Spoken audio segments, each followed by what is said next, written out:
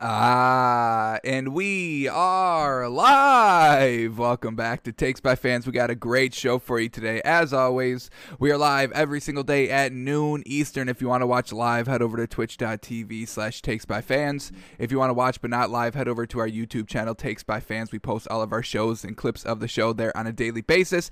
And if you just want to listen, we are on podcasting apps, Spotify, Google Podcasts, Apple Podcasts, iHeartRadio. So however you want to watch or listen, we've got you covered multiple ways. Alrighty, today is a big old Saturday. March Madness just tipped off last night, and oh my goodness, did we call anything right last night? Jeez, our algorithm really did not fare too well. So we're still going to be breaking down March Madness, what happened yesterday. We'll kind of squeeze in what's going to happen today, maybe get a moneymaker going. Break down the NBA from last night. I am going to try and squeeze our MVP segment for the NBA into today's show. A lot going on with free agency in the NFL and March Madness and some basketball going on. I think we can fit it in today, though. And then always breaking down what happened in the sports world in our Stories of the Day segment. But before we get into that, we got March Madness tipping off in literally 14 minutes, folks. It's back. Another full day. Noon, 1, 2, 3, 4, 5, 6, 7, 8, 9, 10 o'clock tonight, folks. So strap in for another full day of basketball because there's not gonna be that many more days of basketball on all day. So take advantage while you can. So let's head over to our bracket to see how it's going. We've got 3 participants here in our bracket challenge, and unfortunately, we're in last place here. Not great. So we scored 6 points with all of our picks yesterday. HGM scored 7, and Go Ruckers in the lead with 10 points. So let's see where we went wrong. All right, well, here we go. UNC letting us down. Thought they would beat Wisconsin. They get kind of blown out there. 17-point win for Wisconsin. Gosh darn, watch out for them. And Winthrop, oh my God, we were so high on them. We had them advancing all the way to the Sweet 16, but they can't even beat Villanova. You get beat by 10? Come on. Thought the Golden Eagles were a little bit better than that. And then Liberty once again letting us down. Or no, Purdue letting us down. An upset that we did not call, unfortunately. So very well done to Liberty there, beating Purdue. Alrighty, I mean, we were totally off on the South bracket. I mean, we got one pick right. We got one pick right out of everybody that played yesterday in the South bracket. Not great. Utah State letting us down. We called that upset, but Texas Tech holds on. Colgate, another one. We were big on Winthrop. We were even bigger on Colgate, and I mean, they were doing good the entire kind of first half of the game, but then that the last 5 minutes of the fourth quarter, they just bottomed out. I mean, they just went on a no-scoring run. They couldn't buy a basket, and they let us down. But we had them going a little bit in the first half, if that's the silver lining. But, yeah, they get absolutely blown out there.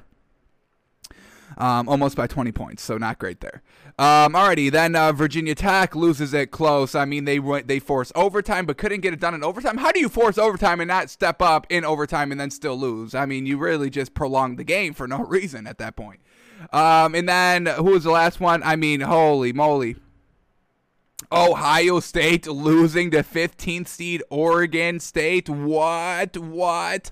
Another upset. We unfortunately did a call. So we called 2 upsets here, the wrong ones. And so with that, we only get Baylor. Baylor was our only correct pick in the South, so not great.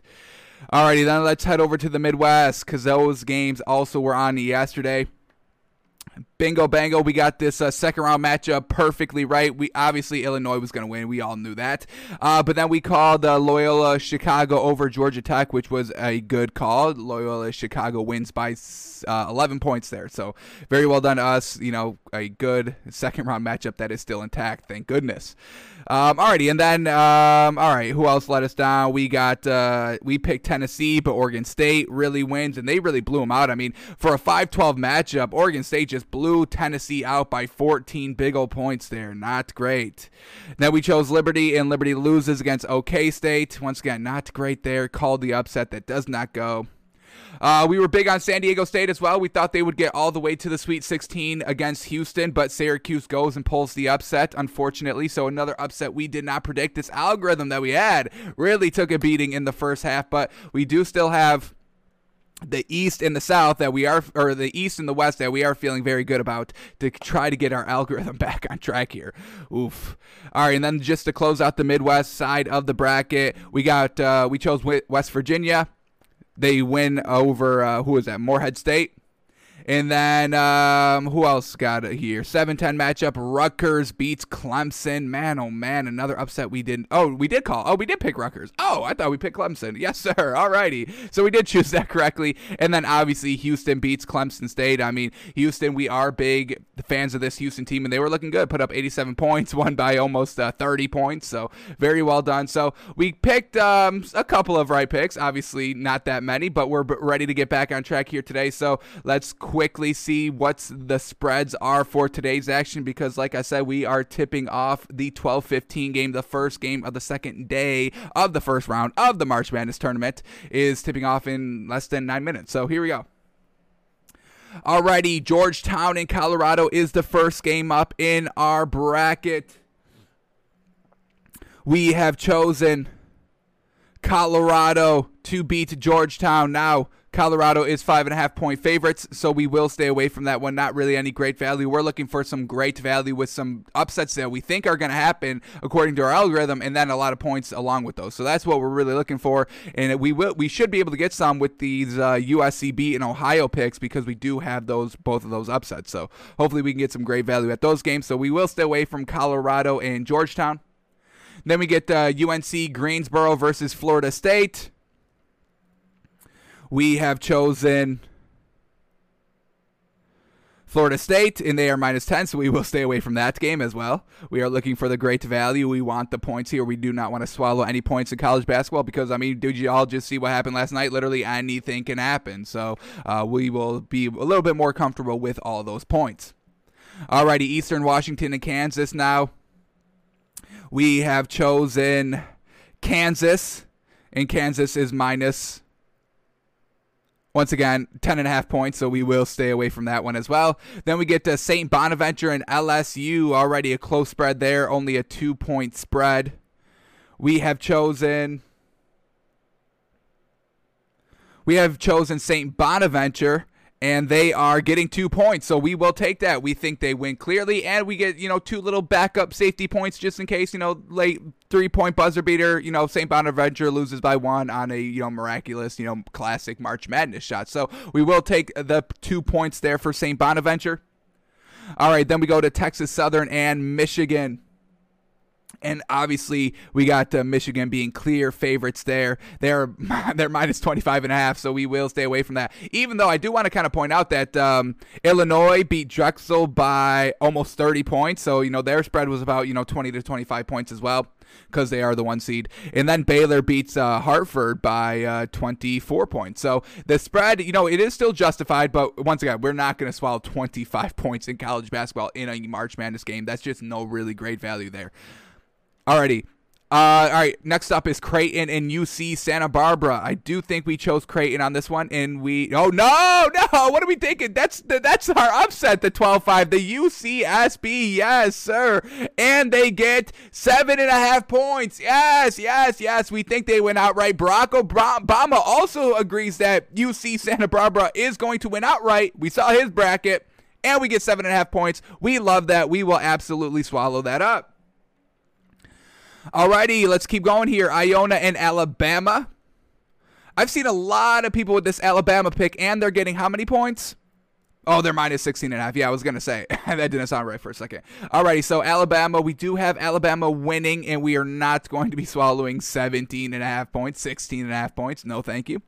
Then we get to Drake and USC, and Drake was looking real good in that game. They went on some runs, so a little spotty, but they went on some runs in the late first half that really kind of tied the game, and then they went on runs late in the second half, and that won them the game. Now, if they didn't go on those runs, I mean, then they're going to get blown out. So they do have some lulls in their offensive kind of scoring potential out there. But let's see. We got the Drake versus USC. We have chosen USC. And Drake is getting 6.5 points here. Not really comfortable with that. Like I said, with the scoring lulls that they had in the first round, in the kind of playing tournament, a little skeptical on their scoring output just in general. So we will stay away from that game. All right, Grand Canyon in Iona. or Iowa. We have chosen Iowa. And we will not be swallowing the 14 points for Iowa. Alrighty, a couple of games left here. Maryland and UConn. Alrighty, we have chosen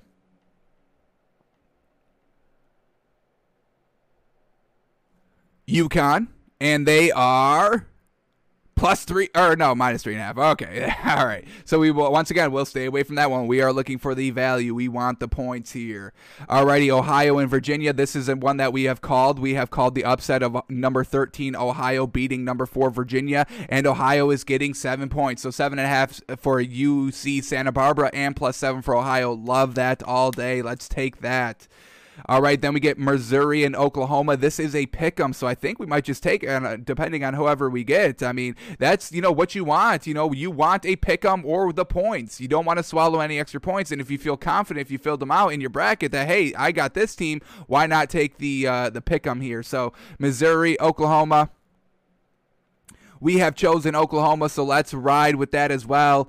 Oklahoma beating Missouri. Nice little 4-teamer to go, or nice little 4-teamer we got, and we still got 4 games to go here. So let's close it out here. Norfolk versus Gonzaga. I mean, everybody has Gonzaga winning this tournament, including us. I mean, they're just looking very good. They're undefeated. They're putting up a lot of points, and so this 33-point spread is a little justified. But once again, we're not going to be swallowing 33 points here.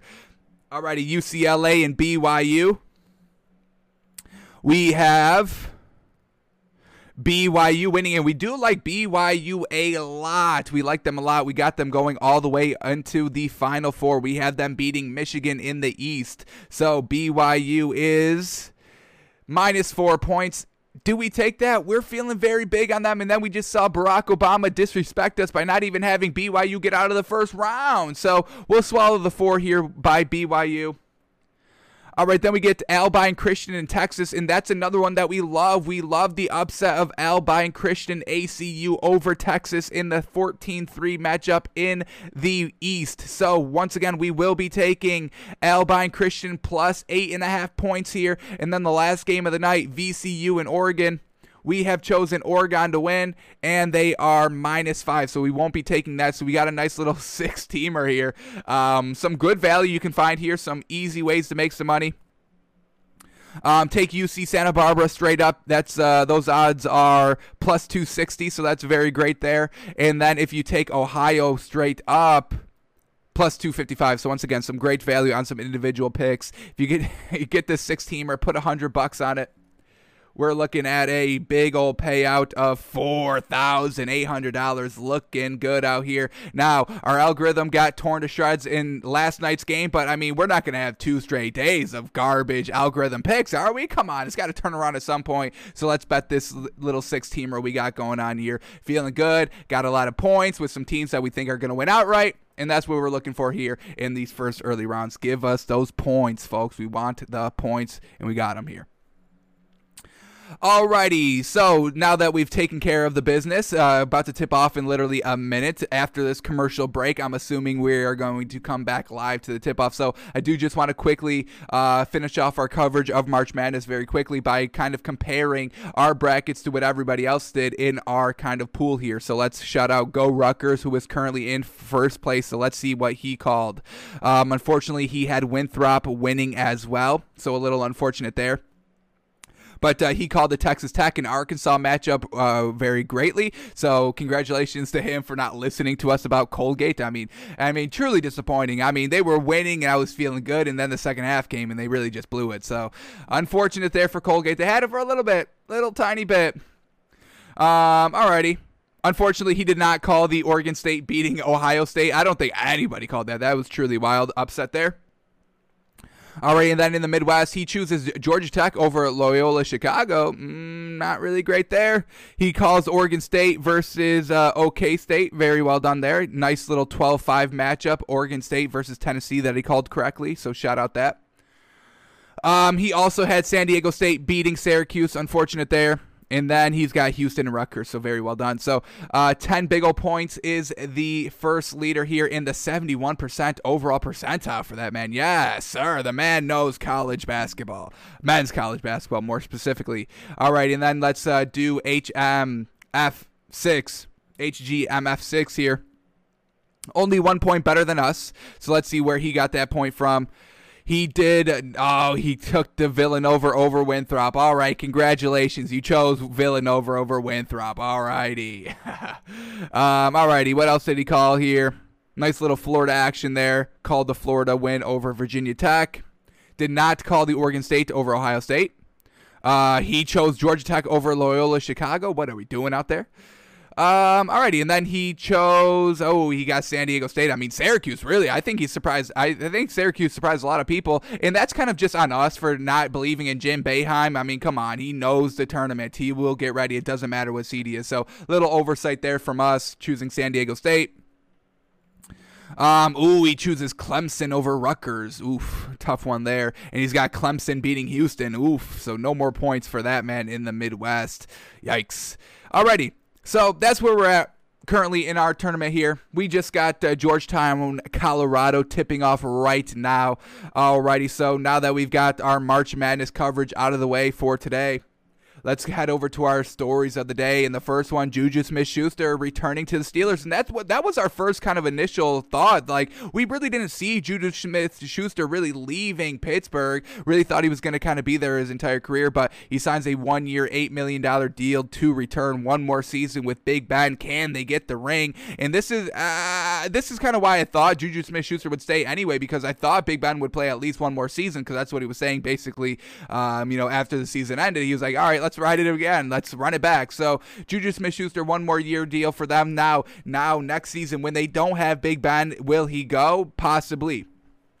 But it is interesting because this man did have offers from other teams. Kansas City gave him an $8 million with $3 more million in incentives to go to play for the Chiefs. And could you imagine Juju Smith-Schuster with Patrick Mahomes? Man, oh man. I mean, Patrick Mahomes is making 5'10", Tyreek Hill work, and then a tight end at kind of a true receiver in Travis Kelce. That's who he's working with. So you give him a kind of an A1, I won't say tier 1, we'll call him A1 for right now, wide receiver in Juju Smith-Schuster. I mean, you're just giving him more dangerous weapons. So very kind of glad that he stayed with the Steelers, because that means he doesn't go to the Chiefs. And then the Ravens gave him $9 million guaranteed with $4 million in incentives. So that would have been the best kind of deal overall. $13 million total, more guaranteed, more right now, and then more to kind of look up for. So really interesting that he didn't go to Baltimore. I mean, he could have been the one true deep threat wide receiver for that Ravens team to open up them vertically a little bit more. So he could have went to 2 really kind of championship level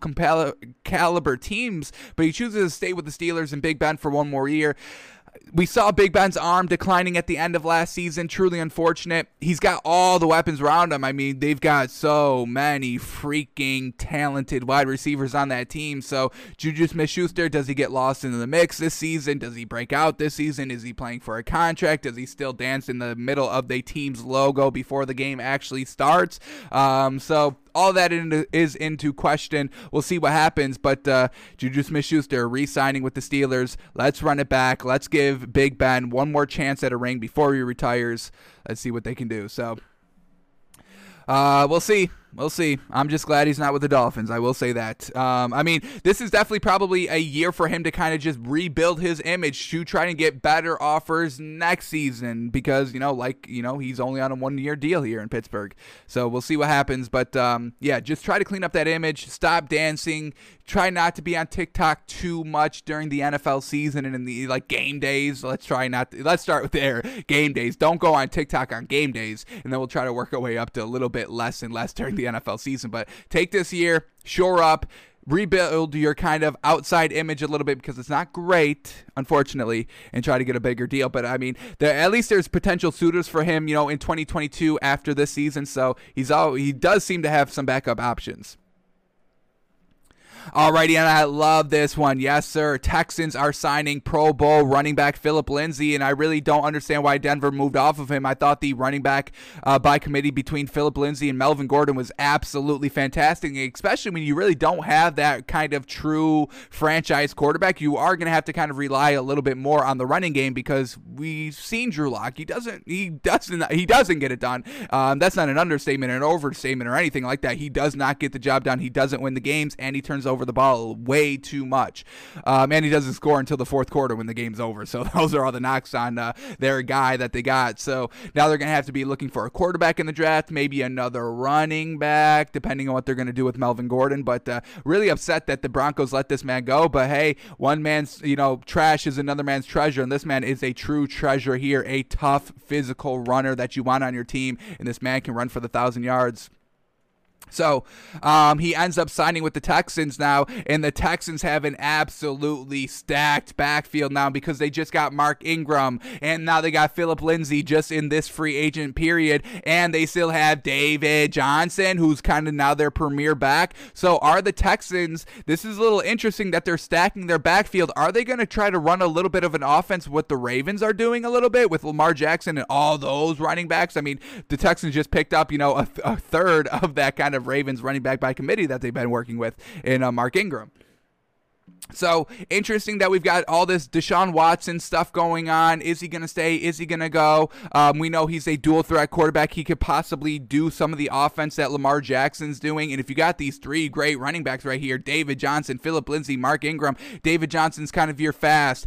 Philip Lindsay's, your beef of running back. And then Mark Ingram, he can do it all. We've seen that with the Saints. We've seen that with the Baltimore Ravens these last couple of seasons. So really kind of shoring up their running game a little bit. Now, does that mean that they're going to run a style of offense like the Ravens for the Texans? Or does that mean, hey, we're not going to have Deshaun Watson, so let's kind of shore up our running game a little bit because we don't know what quarterback we're going to have, so we're going to have to kind of run the ball a little bit more heavy and consistently throughout this entire season? I don't know, man. I don't know, because I think Deshaun Watson wants out of Houston because they are slandering him. They are slandering this man big. So let's go to this story really quickly. I got to skip a couple because we're on the topic, so let's go to it. And now Houston police Twitter, remember all those allegations of the lawyer saying, oh yeah, we've got 6 cases and I don't need this. I don't need the fame or the money. I'm doing this because I truly believe these girls were blah, blah, blah. I mean, and now we get Houston police Twitter, verified Twitter. Quote, this was from yesterday at 6:47 p.m. This is what Houston verified police Twitter said. At this time, Houston Police Department is unaware of any contact between Houston Police Department and Houston attorney Tony Buzbee. That was the man. We're going to bring up the quote. I'm going to have to go find it really quickly, but I do want to bring up that quote again because now when we get all this information with that quote, it just seems this is nonsense story in that Deshaun Watson is truly being slandered here. So Houston PD is unaware of any contact between Houston PD and Houston attorney Tony Buzbee regarding the allegations contained in his recently filed lawsuit, and no incident reports regarding these allegations have been filed in our jurisdiction. Now we go back to the quote. I'm sure I can find it very quickly here. We go back to the quote of the Houston attorney Tony Buzbee, because the quote was just looking really kind of wild. Like, this is nothing that an actual attorney, an actual professional lawyer should be saying or would ever kind of think about saying. So let me go back to it, try to bring it up really quickly right here. This was the quote from the actual attorney right now that, Houston PD was, kind of referencing in their tweet. This was the quote of Tony Buzbee. Here it is. Third lawsuit of now 6 to be filed against Deshaun Watson alleging assault. This one the most egregious to date. Again, this is where it gets a little wonky in this quote. Again, I won't share details here, but I have open courts. We have open courts in our Texas Constitution, meaning all lawsuits are public record. Our staff have received numerous calls. We have screened each one, and I personally talk with and screen any individual on whose behalf we file. I've been doing this a long time. This is where it gets crazy. It's right here.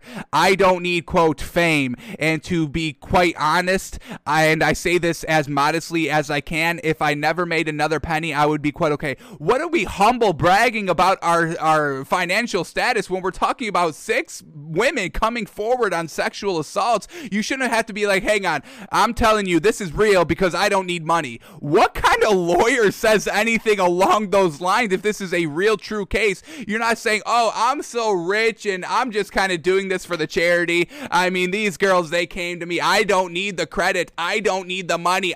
Do y'all see how much money I have? Do you think I need more for this stupid case of these women coming forward against Deshaun Watson? No, I believe them because I'm so filthy rich. Why would I be doing this if it wasn't for the information and not the money? Because I don't need the money, although I am charging these people, but I don't need the money. I want the truth to get out. So it was just kind of really wonky. It didn't really kind of sit right with us when we were originally going over this quote. And now that this Houston Police Department Twitter is kind of like, we don't even know what this man's talking about. This man is like literally insane. So, and it's just wild because who's making these claims up? Somebody's got to be like orchestrating these fake claims. And when you look at, Houston, the Texans organization and Deshaun Watson, I mean, Deshaun Watson wants to go, Houston wants to keep him. Is something nefarious going over there in the Houston's organization? Possibly. It's a possibility because, Houston PD is like, yeah, we don't know what these people are talking about. These aren't real claims. The lawyer's like, I'm so rich. The women, I don't even know what they're saying right now. But man, oh man, Deshaun Watson, he's not going to be in Houston next season. I think these are some fake allegations that are being spread about this man. And now this is just going to push him over the edge a little bit. And if this ever gets kind of 100% confirmed, if that's what Houston was doing, trying to like put out some bad stories, some bad press to ruin Deshaun Watson's, trade value or just value overall to keep him. It's just wild. I mean, and this happens, folks. Don't kid yourself that this does not happen just in general in society. Like, let's be real, folks. So, man, oh man, Texans running game is good, but they're not going to have Deshaun Watson next year to kind of, do the Ravens kind of offense with a nice dual threat quarterback with some nice running backs, because they're all Texans are going to have is some nice running backs. So, man, oh man, I think they really beefed it with Deshaun Watson on this one, man. Darn. Alrighty, let's keep going here. Mitch Trubisky, yes, sir, we all know he's signing back up to the Bills, and this man got not that much money. Darn, I mean, he came off his rookie contract looking for that big deal, and that big deal never came. So hopefully he kind of started saving some of that rookie deal money, because that's the most money he's ever going to get now. So unfortunate here, Mitch Trubisky, 1-year contract with the Bills. It's a base of $2.5 million. He gets a $500,000 signing bonus and a $2 million salary, and then there's also $2 million in incentives up for grabs for Mitch Trubisky, which he probably won't get because I'm sure it's some snap count numbers in there, and they're never going to not play Josh Allen. So truly unfortunate for Mitch Trubisky. He's going to be backup. I mean, he's still a solid backup. I'm not going to knock him that much. He's not a great starter, and that's fine, and I've got no problem saying that, and I can pull out any film y'all want to see to back it up. But yeah, Mitch Trubisky here going to be backing up Josh Allen. Josh Allen's been great. I'm assuming his kind of play is going to be elevated even more because they just got Emmanuel Sanders, so now he's got even 2 good wide receivers. So, I mean, his potential should go up even more, even though I think he's at a ceiling right now. But, I mean, just the jump he made from last season to this season, I mean, who knows what his actual ceiling is. So, Mitch Trubisky, man, you go from a starter to a backup, back to the starter. Now you're on a new team, definite backup. He will not rival Josh Allen at all, 0%. There's a 0% chance that Mitch Trubisky is a starting quarterback just based on pure competition. Now, if Josh Allen goes down, obviously he's going to be the guy because he's the second best quarterback that they have on the roster. But still, he's not going to get any playing time. He should not even thinking about getting any playing time because Josh Allen's actually real gosh darn good, folks. So, Mitch Trubisky. Unfortunate. The MVP, folks. The MVP is a backup. Do you want to live in a world where the MVP of the Nickelodeon Bowl is freaking a backup? Because that's not the world I want to live in. But he's not starting on my team. I'll tell you. Mitch Trubisky will not be starting on my team. Okay, here we go. Alrighty, little quote out, little tweet out here by Bleacher Report. Do you still believe in Cam Newton? And then they got this tweet and another quote, or this quote and another quote by Cam Newton, and this is the one that I want to talk about a little bit more, but since they brought up this other one, we'll probably talk about it as well. This one from Cam Newton, he posted a while ago. I think this was before he got signed, actually, to the Patriots.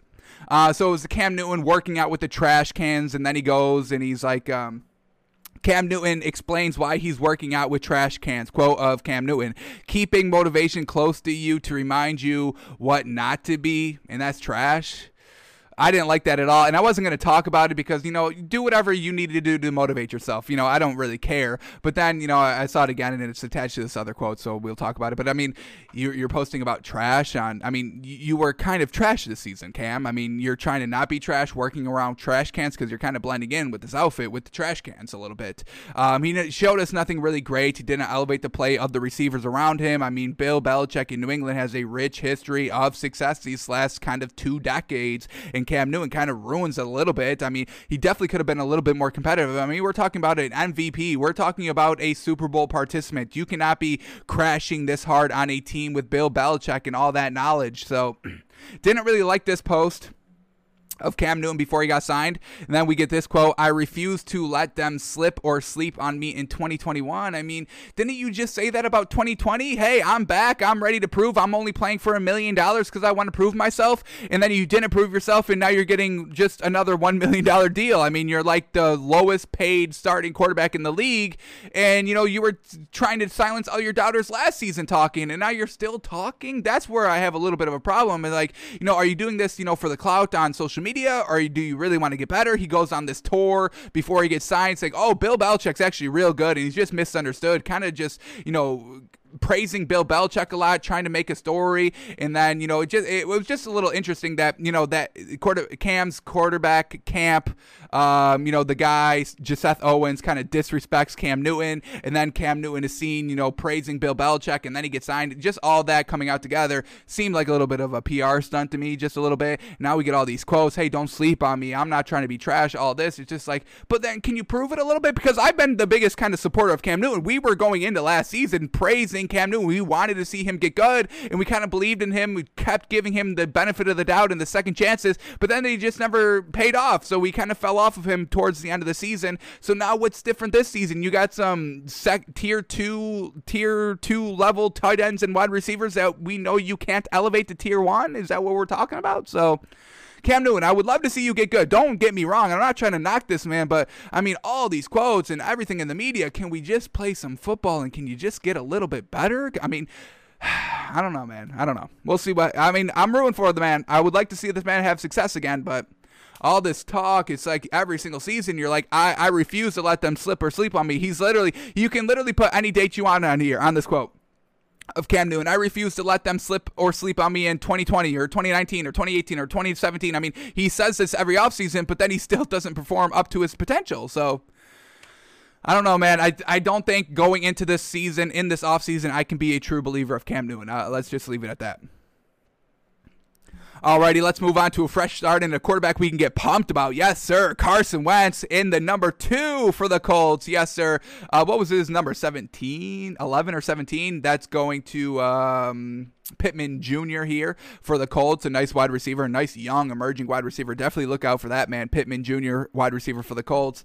So Carson Wentz looking real good here. Nice little uniform, nice little photo day. Looking real good in the blue and white. Number 2 here. Look at that. Oh, yeah, that's a quarterback right there, folks. So, like we said yesterday on the show, this man, he gave it all in Philadelphia. He's a true competitor. And the management, who's the owner? Jim Irsay, he's feeling really good. He said this is, quote, a golden era of Colts football to come, folks. So Carson Wentz, he gets the support of the ownership, the management that wasn't coming from Philadelphia. We heard about the story of the Eagles head coach. Darn it. Who was the Eagles head coach? Whatever. Y'all know who it is. The Eagles head coach and Carson Wentz, they said they didn't even speak to each other for about a 6 to 8 week stretch. I mean, the owner put a statue of Nick Foles in the front of the stadium, and I get it. He won a Super Bowl, so yeah, I get it. But still, to be told, hey, you're the guy and you're the starter, and you know you have to walk in every morning to your job and see that statue staring you in the face that took all your clout, that took what you did in the regular season and just kind of finished it. You know, it's good because it is a team game and I understand it, but it does play on the psyche a little bit, and I think that was kind of the main problem of Carson Wentz. He was giving his all to the city. The city wasn't really kind of repaying him back in the media or in just the organization alone, and now he's here in Indianapolis where they're ready to win now. Owner, management is happy to see him here. I've seen Colts fan all about this man, and I'm all about this man. I think this man can definitely play. He just can't stay healthy. That's the only red flag. So if he got all of his injuries out of the way, kind of his first couple of seasons, and it's a lot of seasons, or it's a lot of injuries in every season. If you got that all the way, that's the only thing that's going to hold him back here in this Colts team. He's definitely better than Phillip Rivers, and it's an upgrade over Phillip Rivers. And what did the Colts do this season with Phillip Rivers? They got the first round of the playoffs against the Bills, and they only lost by one possession with having the ball kind of last in a 3-point game. Just Phillip Rivers couldn't get it done. So they're ready to rock, folks. They're ready to rock. They got the quarterback. He's excited to be here. They're excited about him. I'm ready to see this man play right now. Truly. Okay, here we go. Little NCAA statement. Remember yesterday on the show we looked at the women's workout equipment that they were working with in March Madness, and it was literally just do I have it up? It's right here. They literally only had this. The small weight rack, the 2.5 to 17 to 20 pounds. It's literally this right here from Planet Fitness. We told you it's literally the rack in the very back corner of a Planet Fitness, folks. This is not a joke. This is the back right corner of my Planet Fitness right here. It's the same workout equipment that the women's basketball team was using in the double NCAA March Madness. So they published a statement. So let's go through it because it is classic. Oh, we're sorry. How could you blame us though? So here we go. NCAA statements on women's basketball tournament. This is the vice president of women's basketball. So this is her quote. As a former women's basketball student athlete, it's always been my priority to make this event the best possible experience for everyone involved. We fell short this year in what we've been doing to prepare in the last 60 days for 64 teams to be here in San Antonio. You've had 60 days to prepare, and the best you came up with is about a combined like 50 pounds in weights. That's what y'all did in 60 days. And I love how they say, oh, but we had 60 days and 64 teams. Oh my god, there was just so many teams. But then it's here in San Antonio, so it's only one location. It's all the teams coming to you. You're in one centralized location, so why are we bringing up the team aspect? I get it's a lot of teams, but the men league didn't have any problems getting their freaking their gym equipment, their exercise equipment ready to rock. So why couldn't the women do the same? Y'all had 60 days. Don't put, oh my god, there were 64 teams. Yes, the men's had 64 teams as well. So what are we doing here? Oh my goodness. Once again, just, oh my god, oh poor us. Yeah, we're sorry. We fell short this year. Y'all fell short last year in the WNBA for putting those women in a murder hostel. Oh my god, while everybody's at Disneyland, the women are freaking in the deep south in a murder hostel. Okay, and then we get the senior vice president of basketball of the NCAA here. His statement: we have intentionally organized basketball under one umbrella to ensure consistency and collaboration. When we fall short on these expectations, it's on me. Oh my god, once again, okay, it's on me. Okay, that doesn't fix anything because we don't see y'all changing. It's still the same, and every year it's like, oh, okay, we fell short this year. And then next year it's maybe a tad bit better, and then the next year it's, oh, we fell short again. It's like, oh my goodness, can we stop with the apologies? Can we stop with it because it does not change anything? So when we fall short of expectations, it's on me. I apologize to women's basketball student athletes, coaches, and women's basketball committee for dropping the ball on the weight room in San Antonio.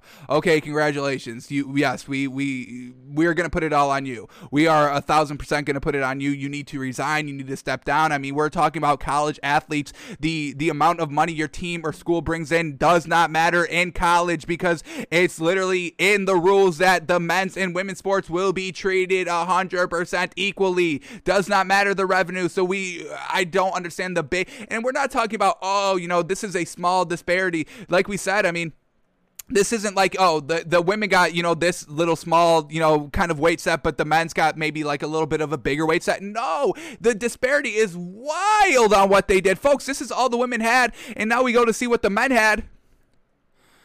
I don't think it's on this video. Darn it. But it's literally an entire room of benches and free weights everywhere.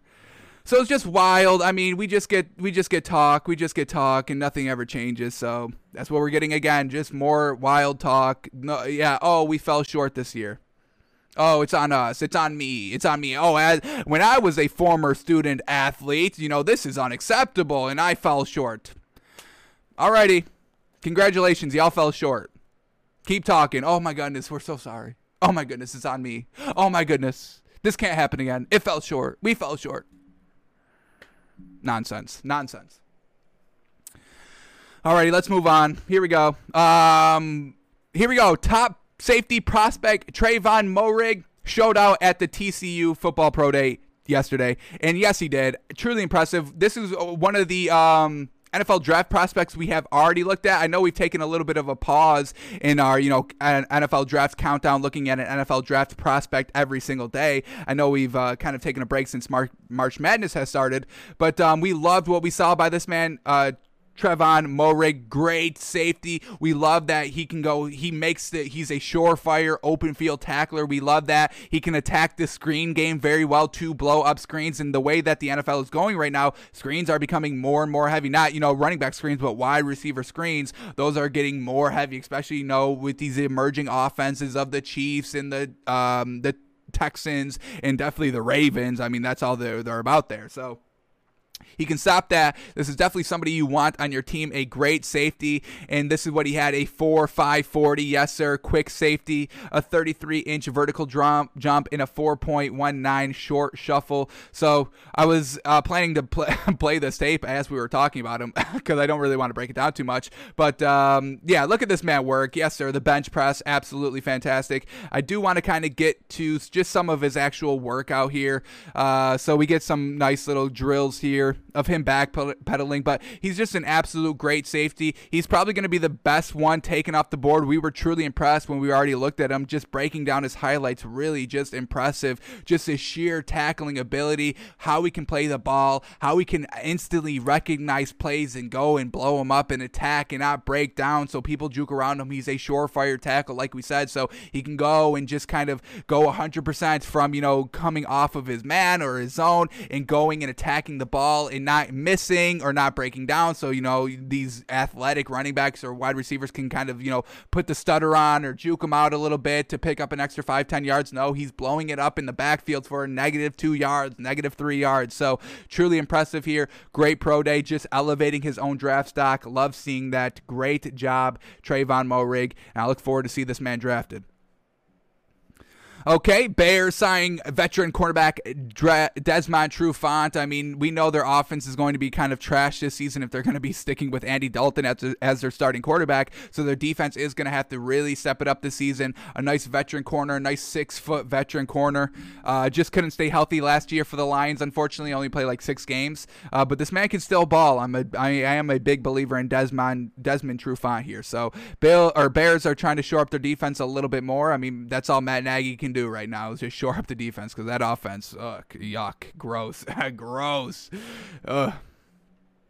Alrighty, and then we get some news here. Saints have to forfeit the 2022 sixth-round pick and pay $700,000 in fines for violations of the league's COVID protocols during the 2020 season. Now, we kind of heard about this story very heavy kind of early on in the season with, Sean Payton's mask under his nose for an entire game, basically, and the NFL kind of, cracked down hard on them. They kind of made an example of the Saints a little bit, and now the punishment is here. 2020 sixth-round pick, draft pick forfeiture, and $700,000 in fines. They may be able to get that pick back, though, because the Raiders had their sixth-round pick reinstated upon appeal during their kind of whole COVID thing, and but the team still had to pay $800,000 in violation. So we'll see if the Saints can get that pick back. The NFL wants the money. They're like, yeah, pay that fine. You're not getting rid of that fine. You can keep the pick, but we want that money. We want $700,000. We want $800,000. We want that milli. Give us the milli. You have the pick back if you pay us $1 million. So we'll see if these kind of these forfeitures of picks, if that stays or if they can appeal it. But expect the Saints to be having to pay $700,000 for their unfortunate COVID protocols. Alrighty, and then the last story to talk about, we get a top 10 of the Atlanta Falcons this season. So let's see what the Falcons were working with. Let's see how Matt Ryan was working. I want to see a lot of Calvin Ridley. This man is so great, especially alongside Julio Jones. Can definitely just stretch that defense horizontally when you got a nice number one wide receiver on the right side and Julio Jones, and a really kind of a number one. I'll call Calvin Ridley a number one wide receiver. I've got no problem with that. What he's been showing us his first 2 seasons in the league are absolutely magnificent. So we're all about it. So let's see who was doing work. Got the top 10 best plays of the Falcons. Let's see what they were doing. Alrighty, number 10 against the Lions, Matt Ryan to...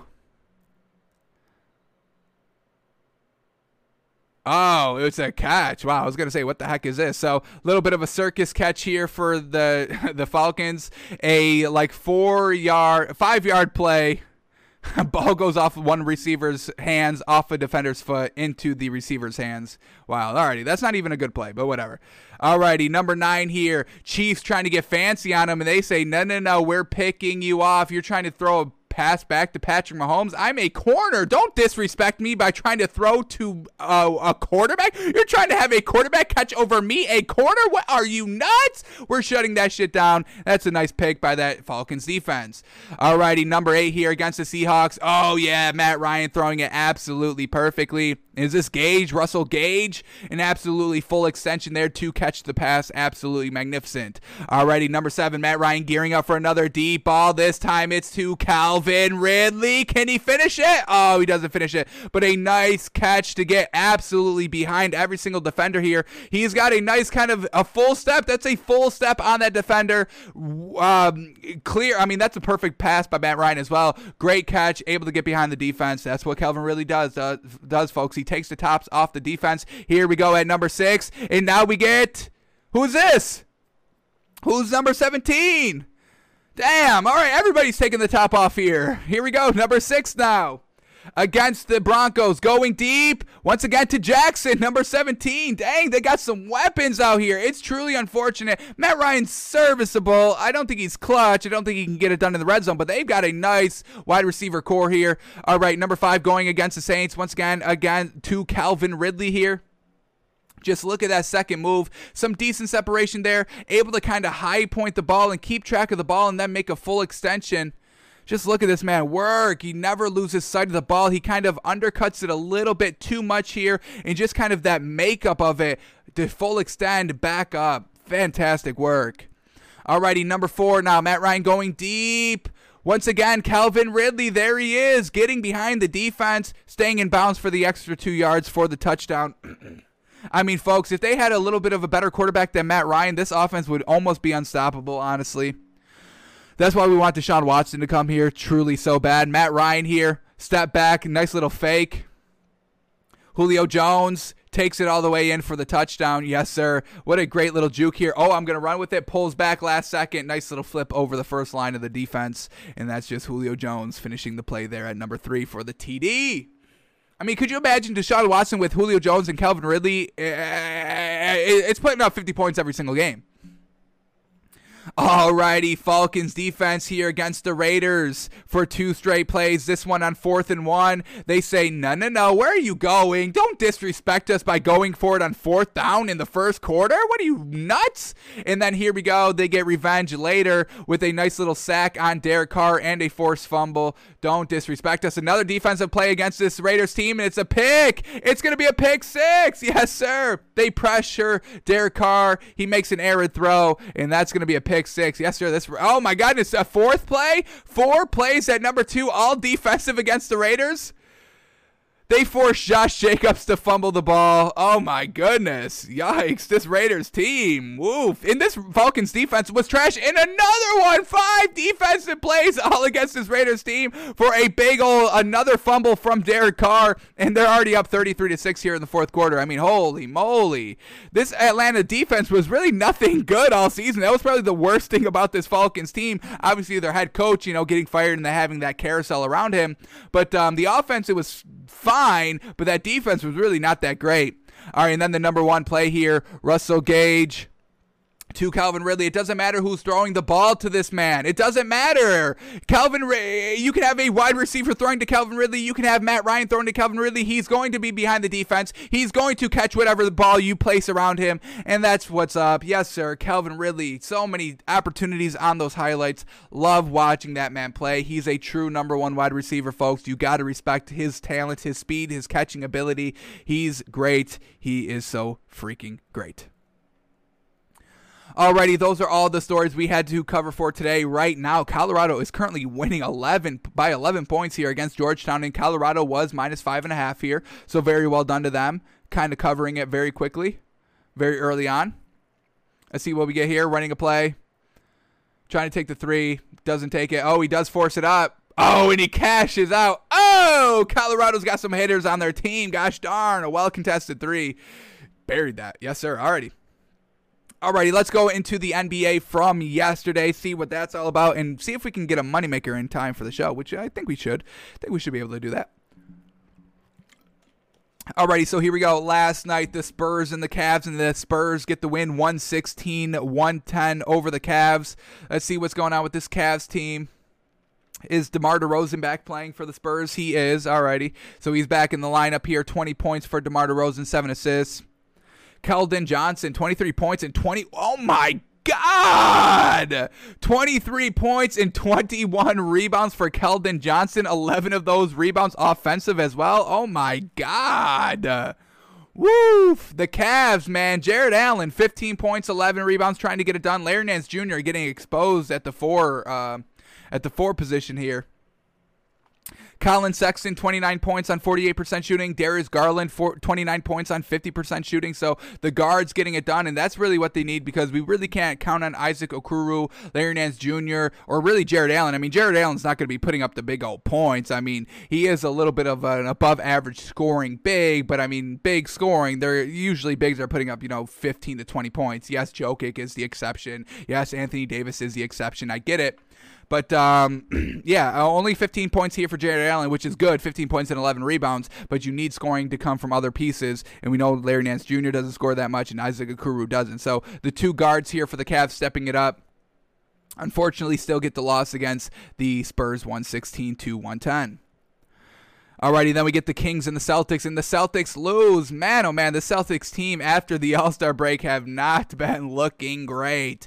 Let's get them updated now. Let's get these standings updated. Celtics are currently now the number 8 seed, 5-5 in their last 10, 3-game losing streak. Ever since Marcus Smart has really came back, they really haven't been able to kind of figure out that offensive rotation and the scoring ability. So very lackluster night here offensively for the Celtics, only putting up 96 points and losing against the Kings. Not a great loss there. So let's see what happened here.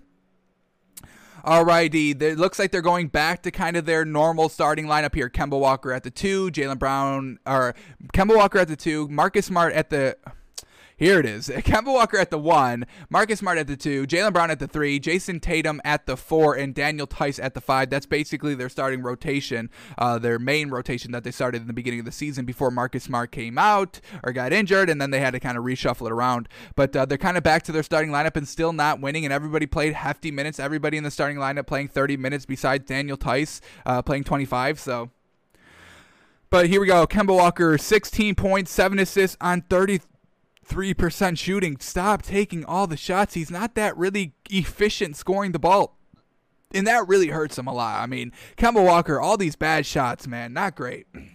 Marcus Smart, 9 points, 5 assists, 4 rebounds, 42%. He shot 1 of 3 from 3. Not terrible. Daniel Theis, 14 points, 8 rebounds. Jason Tatum, 15 points, 7 rebounds on 37% shooting. Once again, Jason Tatum, he hasn't really been looking that great overall this season. Hasn't really, he's really has not a lot of help on this team besides Jaylen Brown. I mean, Kemba Walker doesn't really help the team that much. Daniel Theis is not that great of a big. He's probably tier 3 big, and that's not great in this league. So Jason Tatum really needs to really kind of start being a lot more efficient here, scoring the ball. Hasn't really been doing that. 15 points on 37% shooting. And then Jaylen Brown, 19 points, 11 rebounds. That's decent, but 40% shooting on 20 shots.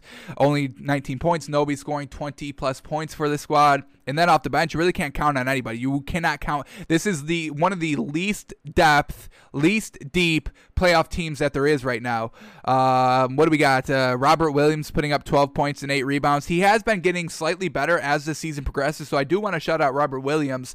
He was kind of like the worst big here last season and this season with Daniel Theis and Tristan Thompson. Robert Williams, he was the worst big, but he is kind of getting a little bit better here, and I think he's still young. I think he's only like 2 or 3 years in the league. Yeah, 2 years. So he is still getting a little bit better. So, we'll see if he can compete for the starting job over Daniel Theis, because I'm not a big fan of Daniel Theis just in general anyway. Alrighty, and then the Kings, De'Aaron Fox, 29 points. Yes, sir. Buddy Hield moving back to the 3 here. We saw him at the 2 a little bit. They do elevate Tyrese Haliburton to the starting lineup, so love seeing that. Didn't have a great night, Tyrese Haliburton at the 2. 4 points, 7 assists, 5 rebounds on 16% shooting. Not great at all. But hey, possibly his first game here in the starting lineup. I don't know what their last game starting lineup was. Like we said, we've been taking a little light on the NBA. Hopefully we can get back on track here. Just March Madness, folks. Darn. Oh, my goodness. And Colorado is absolutely killing it right now. 36-19 over Georgetown. Oof. Yeah, that Colorado minus 5.5 was looking good. Darn. Didn't take it. Unfortunate. But, hey, our other picks are even better than Colorado minus 5. So, get right. Get right. Alrighty, let's finish off these Kings now. So Buddy Hield, 22 points, 5 rebounds, 6 of 13 from the 3, 55% overall, not terrible. We'll take it. And Raquan Holmes, 25 points, 11 rebounds. Harrison Barnes, 15 points, 13 rebounds. So everybody getting it done. Everybody rebounding the ball over Daniel Theis and company, because that's what the Celtics are very not good at. They've got no great bigs. So well done for the Kings of getting the win. Alrighty, Heat and the Pacers, and whoa, a big old win for this Pacers team. Very well done for them to finally win a game with Karis LeVert. And Karis LeVert didn't even have that good of a game. Malcolm Brogdon, 27 points, 4 assists. Karis LeVert, 8.7 assists on 36% shooting. Miles Turner, 12 points, 5 rebounds. Domantas Sabonis, 13 points, 15 rebounds. And Justin Holiday, 17 points and 4 rebounds for the starters. And then off the bench, they got some great production here. Doug McDermott, 17 points. TJ McConnell, 16 points, 15 assists, 6 rebounds. Holy moly, great night from him. And then Jeremy Lamb off the bench, 12 points, 2 rebounds, 1 assist. So everybody was getting it done here. Great scoring off the bench. Now we go to the Heat, who did not step up here. Jimmy Butler, 17 points, 8 rebounds on 60% shooting, 4 assists to go along with that. Kelly Olynyk still at the 4 here. He's still at the 4? Why is this man still in the starting rotation? Ooh, alrighty. I really do not like Kelly Olynyk and Bam Adebayo kind of on the floor at the same time. I do like Kelly Olynyk coming off the bench. I think he thrives off the bench better than being a starting 4 here. But Kelly Olynyk, 7 points, 6 rebounds on 18% shooting, 1 of 7 from 3. The threes are not efficient when he starts. When he comes off the bench, they're pretty good. The percentage is pretty good. But, man, oh, man, in the starting lineup, Kelly Olynyk, who was Bam Adebayo was back, so don't really know why Kelly Olynyk is still in the starting lineup. Put Duncan Robinson at the 3, Jimmy at the 4 maybe. Have Goran Dragic at the 1 if you need to replace anybody. But, man, Kelly Olynyk cannot be on the starting rotation. All right, Bam Adebayo, 20 points, 8 rebounds. Great night by him. Duncan Robinson, 6 points on 22% shooting. Very lackluster again. Kendrick Nunn, 7 points on 37% shooting. 1 of 4 from 3. A little lackluster. Off the bench, we get Goran Dragic putting up 16 points on 60% shooting. Yes, sir. And Tyler Hero, 15 points, which is good, but very inefficient here. 26% from the field and 1 of 5 from 3. So just nobody was getting it right, getting it done for this Heat team. Jimmy Butler didn't go big. Goran Dragic didn't go big. And we got Duncan Robinson and Kendrick Nunn going very, very light. So unfortunate there, but well done for this Pacers team. Doesn't change our mind about the Pacers at all. I still don't want to see them in the playoffs. They don't have a good big. They don't have a consistent big or really anybody consistent scoring the ball besides Sabonis. And he's busy rebounding and assisting for, consistent 30-plus point games. So Pacers, they do beat the Heat. But, Pacers, they're not a threat. They're not a problem. They're not a deterrent for us to pick against them. Alrighty, moving on to Nets and the Magic. And the Magic win 121-113 over the Nets, and the Nets just couldn't get it done scoring the ball, unfortunately. Kyrie Irving had a decent game with 43 points and 6 rebounds on 4 assists on 61% shooting. 3 of 8 from 3. So good night by Kyrie Irving. James Harden, 19 points, 9 assists, 4 rebounds on 26% shooting. So he just couldn't kind of get it done last night scoring the ball. DeAndre Jordan, 8 points, 6 rebounds. Jeff Green, 3 points, 5 rebounds. Joe Harris, 16 points. Classic Joey H. Didn't shoot well from 3 of 13. Didn't really shoot well overall, but hey, 16 points. I guess we'll give it to him.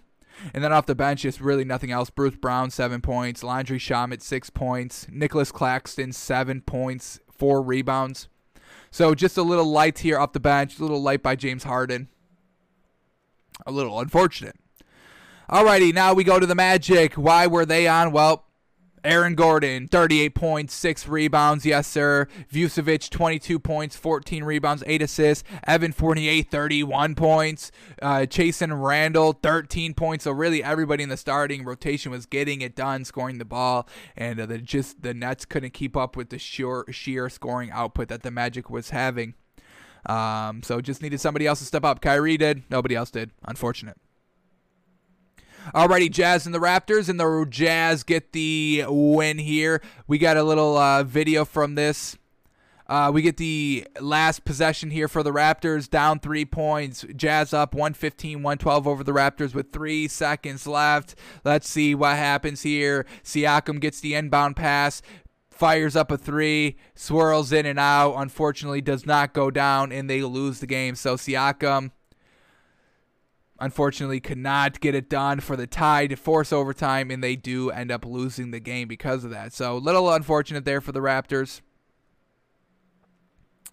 Do we have the game? I thought we just clicked on the game. All right, so the Jazz get the win, 115-112 over the Raptors. Just Siakam couldn't be clutch. Unfortunate. Alrighty, then we get the Pistons and the Rockets. Obviously, Pistons win. I mean, there's no even point of talking about this Rockets team. They're so trash. All right, Warriors beat the Grizzlies 116-103 over the Grizzlies. So, I mean, well done for the Warriors to kind of stay on track here with some wins here. Oh, is this right? Oh, the Steph Curry did not play, and they still win. Wow. Andrew Wiggins goes absolutely monster. 40 points, 4 steals, 4 assists, 8 rebounds on 58% shooting at the starting 2. So what a lineup here. Jordan Poole at the 1, Andrew Wiggins at the 2, Kelly Oubre Jr. at the 3, Draymond Green at the 4, Kevin Looney at the 5. So really big roster shake up here. Jordan Poole, 25 points. Andrew Wiggins, 40 points, all stepping it up. Damian Lee off the bench, 21 points, all getting it done. Kelly Oubre Jr. does not get it done, 4 points on 28% shooting. Alrighty, now we go to the Grizzlies. I mean, this is why we can't trust the Grizzlies this much. I mean, you just lost to the Warriors without Steph Curry, and you let Andrew Wiggins drop 40 points on you. That's not great overall. So I really don't know what to make of this this Grizzlies team. I want them to be good, but they do this. They do this. They lose this game that they should have won at home. Ja Morant, 14 points, light. Grayson Allen, 14 points. He actually shot pretty good. 75% and 2 of 3 overall. So this is a decent performance by Grayson Allen.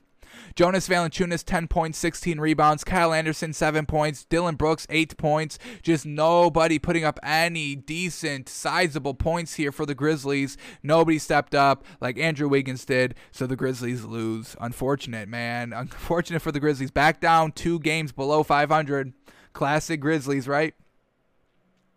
Alrighty, last 3 games here. Bulls, Nuggets. Nuggets get the win. 131-127 over the Bulls. And wow, this was a close game that really went the distance here.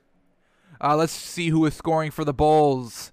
Thaddeus Young still in the starting lineup. 11 points, 10 rebounds, 6 assists. Yes, sir. Shot 71% as well. Hit 1 of 1 from 3. We love Thaddeus Young, folks. 6th Man of the Year candidate. Got to start respecting him a little bit more. And he is kind of, thriving here in the starting lineup.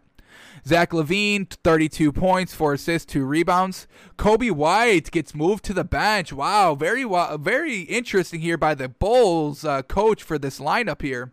And I kind of like it. Kobe White coming off the bench, 17 points on 53% shooting. Zach LaVine, the 32 points, like we said.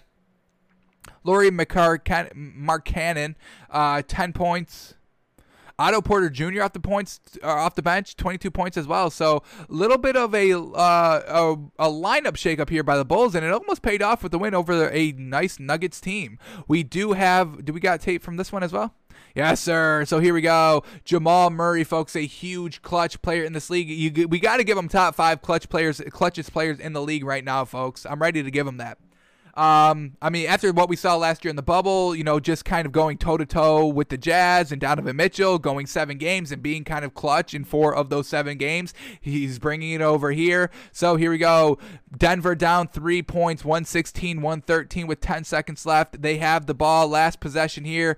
Jamal Murray passes to Jokic, runs around a little bit. Jamal Murray goes to the 3-point line, gets the ball from Jokic, fires up a 3, and that's cash money. Yes, sir. Unfortunately, he did it over Thaddeus Young, which is not good because I do like Thaddeus Young. So Thaddeus Young didn't have great closeout defense here on Jamal Murray, and Jamal Murray just kind of sidesteps him and drains the 3, goes into overtime, and then wins the game in overtime. So nice clutch performance by Jamal Murray. Love it. Where's the game at? Alrighty. So here we go for the Nuggets. Jamal Murray, 34 big old points. I think they said 31 of his 34 points came in the 4th quarter in overtime. So the man was just clutch. He was not great for the rest of the game.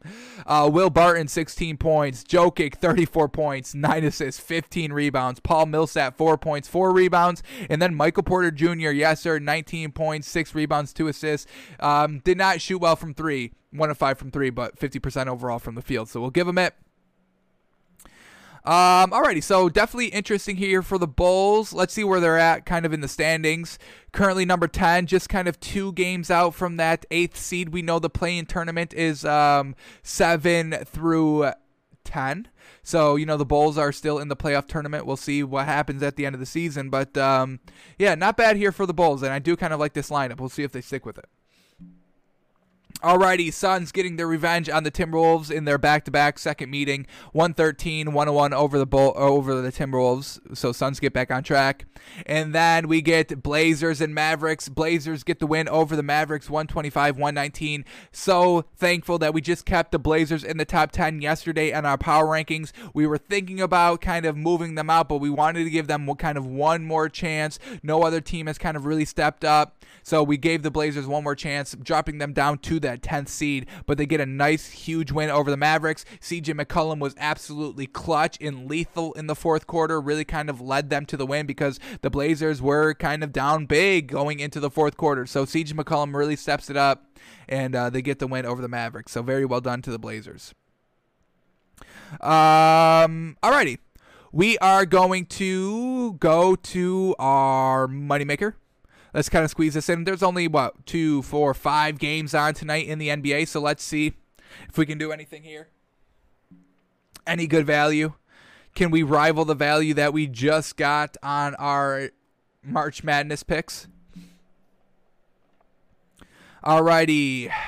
Let's see what we got. Currently, USC Greensboro over Florida State is not looking so hot. UNC we didn't take that one. We're talking about UC Santa Barbara. That's my bad. All right, so disregard that. Now let's head over to the NBA and see what we're looking like on our picks and lines. So here we go. First matchup up is Hawks and Lakers. Hawks +4, Lakers -4. This Hawks team is looking real dangerous right now. A nice 7-game big old winning streak for Atlanta, going toe-to-toe against the Lakers. Now let's see if everybody's in. For the Hawks, Chris Dunn is out. Cam Reddish is still out.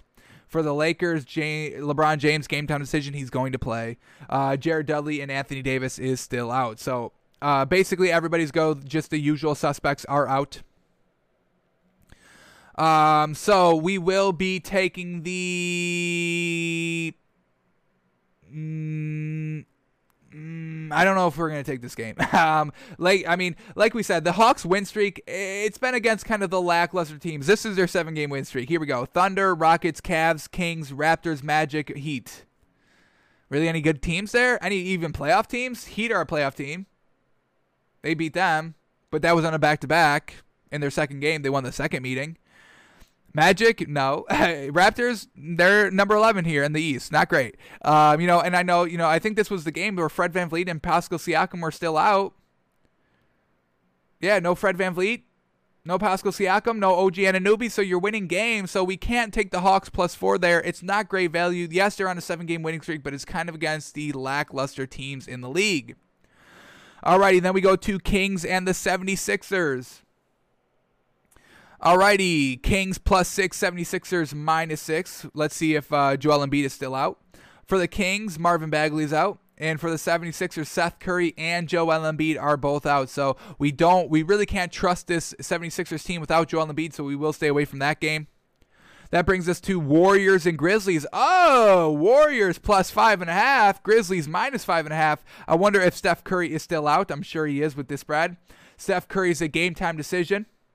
Alrighty, and then for the Grizzlies, Jaren Jackson is out. Well, we're going to take the 5 here for the Warriors. I mean, we cannot trust this. Actually, we're not taking that. I forgot. That's in a back-to-back with the Warriors winning yesterday. So can't trust. We're not taking back-to-backs. I mean, you cannot take back-to-backs. It really does not go the same way, or even kind of as close or even decently recognizable as the first meeting went. So we are unfortunately have to stay away from that game. So let's move on to Spurs and the Bucks. Spurs +9.5, Bucks -9.5. Okay. Give me the defense of the Spurs +9.5 points here, as long as everybody's good to go. LaMarcus Aldridge is out, but they're trying to trade him. We know this. For the Bucks, everybody's good to go. So everybody's good to go in both of these games for both of these teams, and we're going to take the points here with the Spurs. Yes. Give us the great defensive ability on this Bucks team.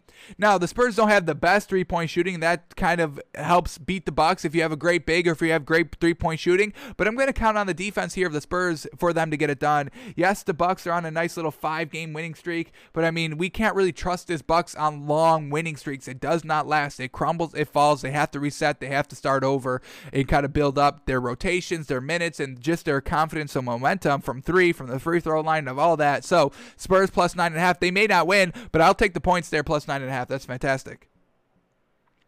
Alrighty, and then the last game of the night, the Hornets and the Clippers here. Cody Zeller is out for the Hornets, so now they have no big. But I do want to see what they do for the bigs here, because this could be an opportunity for the Hornets to get a little bit better, to kind of see what they actually have in real game time scenarios. So Cody Zeller's out, big out for the Hornets, because they really don't have a true big now. Patrick Beverley is still out for the Clippers, and Serge Ibaka is a game-time decision. We may be crazy, but I'm interested to see what this Hornets team does at the starting 5 with Cody Zeller out, to see if they can kind of get it done. Cody Zeller is really the only starting player on that Hornets team that I don't trust 100%. So I'm going to take it. We're going to take the Hornets +9.5 here. Interesting value here, and with Patrick Beverley being out for the Clippers, we know he's kind of a decent piece because he is the facilitator on their starting rotation, and ever since he's been out, the Clippers have not been good, and the Clippers haven't been good with him either. I mean, they're not great. They're 4-6 in the last 10, so we can't trust the Clippers. 9.5 here for the Hornets with a little experimental at their 5. I'm about it. We'll take it. Nice points here. Spurs +9.5, Hornets +9.5 for our NBA picks. Alrighty, we do have time in the show today, so we are going to do our MVP race, folks. We want to try to do this every Thursday. Unfortunately, because of March Madness, we've been having to push it off for a little bit. But since it's the back half of the season now after the All-Star break, let's start kind of fine-tuning our MVP discussion, folks. So that's what we've got here today on the show to close it out. Our MVP race. So we're going to kind of do it in small steps here to kind of get a firm 1, 2, 3 right now as of this moment of March 20th, 2021 at 1:13 p.m. We're going to try and get an accurate depiction of our MVP race. So, firstly, what we're going to do, we're going to break it down into 3 stages. We're going to do it, first of all, we're going to go with just stats straight up. Straight up stats, what you've been doing this entire season. We'll break those down and rank them 1, 2, 3. We've got 3 players in our MVP race that we've been talking about from the beginning of the season. If we have to start incorporating some other names in the back half of the season, we will. But we're just starting with our top 3 right now. So here we go. Or let's finish kind of explaining how we're going to break this down. So we're going to initially rank it 1, 2, 3 just based off the stats. Then we're going to go into their schedule and count good wins. And what we're going to count as good wins is right now, who are the top 6 teams in the East and the top 6 teams in the West. Like the new playoff formatting here in just this season for the NBA, the top 10 teams, or the number 7 through number 10, have a play-in tournament. So we're going to count as good teams, good solid wins here as numbers 1 through 6 in the East and the West in the playoff race. So we'll count those, and we'll see if we have to make any adjustments based on these players' wins overall. And then for our final kind of round of selections here is we're going to do what have you done so far since the All-Star break right up until today, March 20th. So we'll see if we have to move anything around just based on what have you done for us lately right after the All-Star break, when everybody really needs to be locking it in, locking it up, focusing on your playoff positioning, getting to that number 1 seed if you can. So that's what we want to see. So let's first off tell you the 3 players we are kind of looking at as kind of the front runners of the MVP race. Now, we don't have LeBron James in the top 3 here, although he should be. LeBron James should be the MVP literally every single season. We see, his number 2s not always being healthy, Anthony Davis, or just not being there, non-existent. We saw that with, his Cavs years when he was beginning carrying garbage to the finals. We don't have LeBron James. I think LeBron James should be MVP every single season. So we're not going to have him in this discussion just because I don't think the league is going to give it to him this season. I think there's other stories, other players that they're going to kind of want to give the MVP to.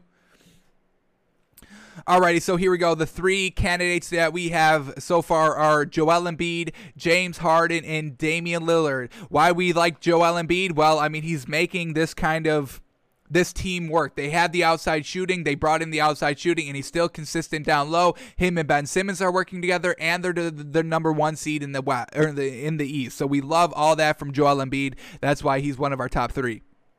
Then we got James Harden. Out of everybody in the big 3 of the Nets, James Harden is the one that's sacrificing his game the most, the one that's kind of fine-tuning his game around what is happening on his team the most. He's taking less shots, assisting the ball more, rebounding the ball more, still scoring good points, because we are going to break down his stats in a little bit, but he's taking that back seat. Kyrie wants to be the number 1 on a team so freaking bad that he's like physically forcing other players to stop scoring the ball so he can get more shots. Whether they're better shots or not, it doesn't matter to Kyrie Irving. He just wants to be the one. So I got to respect James Harden a lot. And plus, Kevin Durant hasn't been playing basically this entire season so far for the Nets. And James Harden is single-handedly getting it done. Kyrie Irving has taken a couple of games off as well. James Harden, I think, has only missed maybe 1 game, if he missed a game at all. But he's the one constant on this team. He's the true facilitator. He's clutch. So is Kyrie. Don't get me wrong. But Kyrie Irving is not fine-tuning his game to what this team needs like James Harden is. So I gotta praise James Harden so much on that. It's so impressive, and I love watching him play, kind of maybe even more than I like to see him on the Rockets now that he's kind of a facilitator. So we got James Harden in our MVP discussion, and then we also have Damian Lillard. I mean, folks, he doesn't have Nurkic or McCollum for basically this entire season, and he still has them currently as the 6th seed in the West, but it was all the way up to the 4th seed at one point. They were that high. So were they the 4th seed? I think they were. But he had them very high up without having his kind of true number 2 and maybe even true number 3. I would put maybe McCollum as the 2, Damian Lillard obviously at the 1, and Nurkic at the 3 kind. Yeah, absolutely. So Gotta shout out Damian Lillard for that, and he's just been so freaking clutch, folks. He is the most clutch currently player in the NBA. I don't want to hear about it. There's no argument to be made. We're going to kind of look that up as well. I'm going to kind of use that as an argument when we look at the MVP discussion in a minute, but he's just absolutely clutch. No number 2 here, still getting it done like LeBron James does. No Anthony Davis. LeBron James is still getting it done, still getting the other players involved, elevating the other players' stats around him, and that's what Damian Lillard is doing. So we're giving Damian Lillard a lot of credit here for his playoff positioning here for the record without having McCollum and Nurkic. So those are our 3 MVP candidates so far: Joel Embiid, James Harden, and Damian Lillard. So let's start the process of kind of finding out who should be number 1 here. So let's read their season stats and kind of have our first ranking on just their season stats so far. Alrighty. Season stats with the record. We do have that included. So here we go. Joel Embiid putting up 29 points a game, 11 rebounds, and 3 assists on 52% shooting, and they're 28 and 13. And they're 28 and 13 on their record. Alrighty. So that's great. The points are there, double-digit rebounds, light on the assist, but, I mean, he's big. He wants points and rebounds. That's what he's doing. He's shooting 52%, and we know he can kind of stretch the floors with the 3, so that's pretty good as well. I mean, look at this, shooting 42% from the 3. Absolutely magnificent. So great stats there by Joel Embiid. Now, James Harden.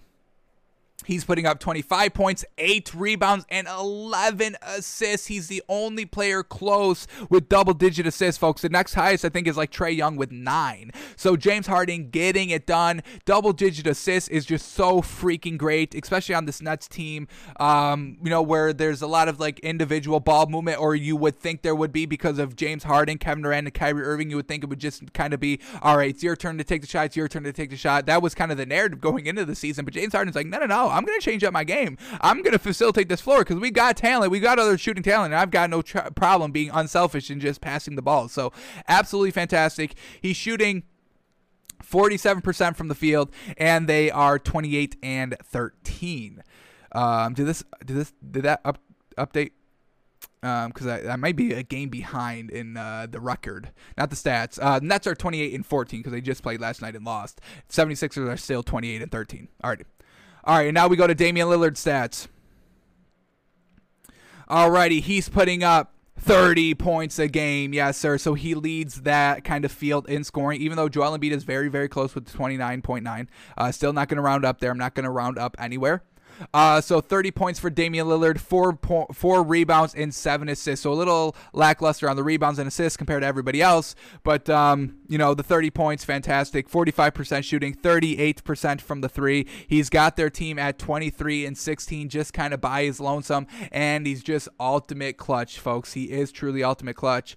Do we want to bring up this segment too? I mean, just folks, look at this. This is just a season, folks, of how clutch Damian Lillard is.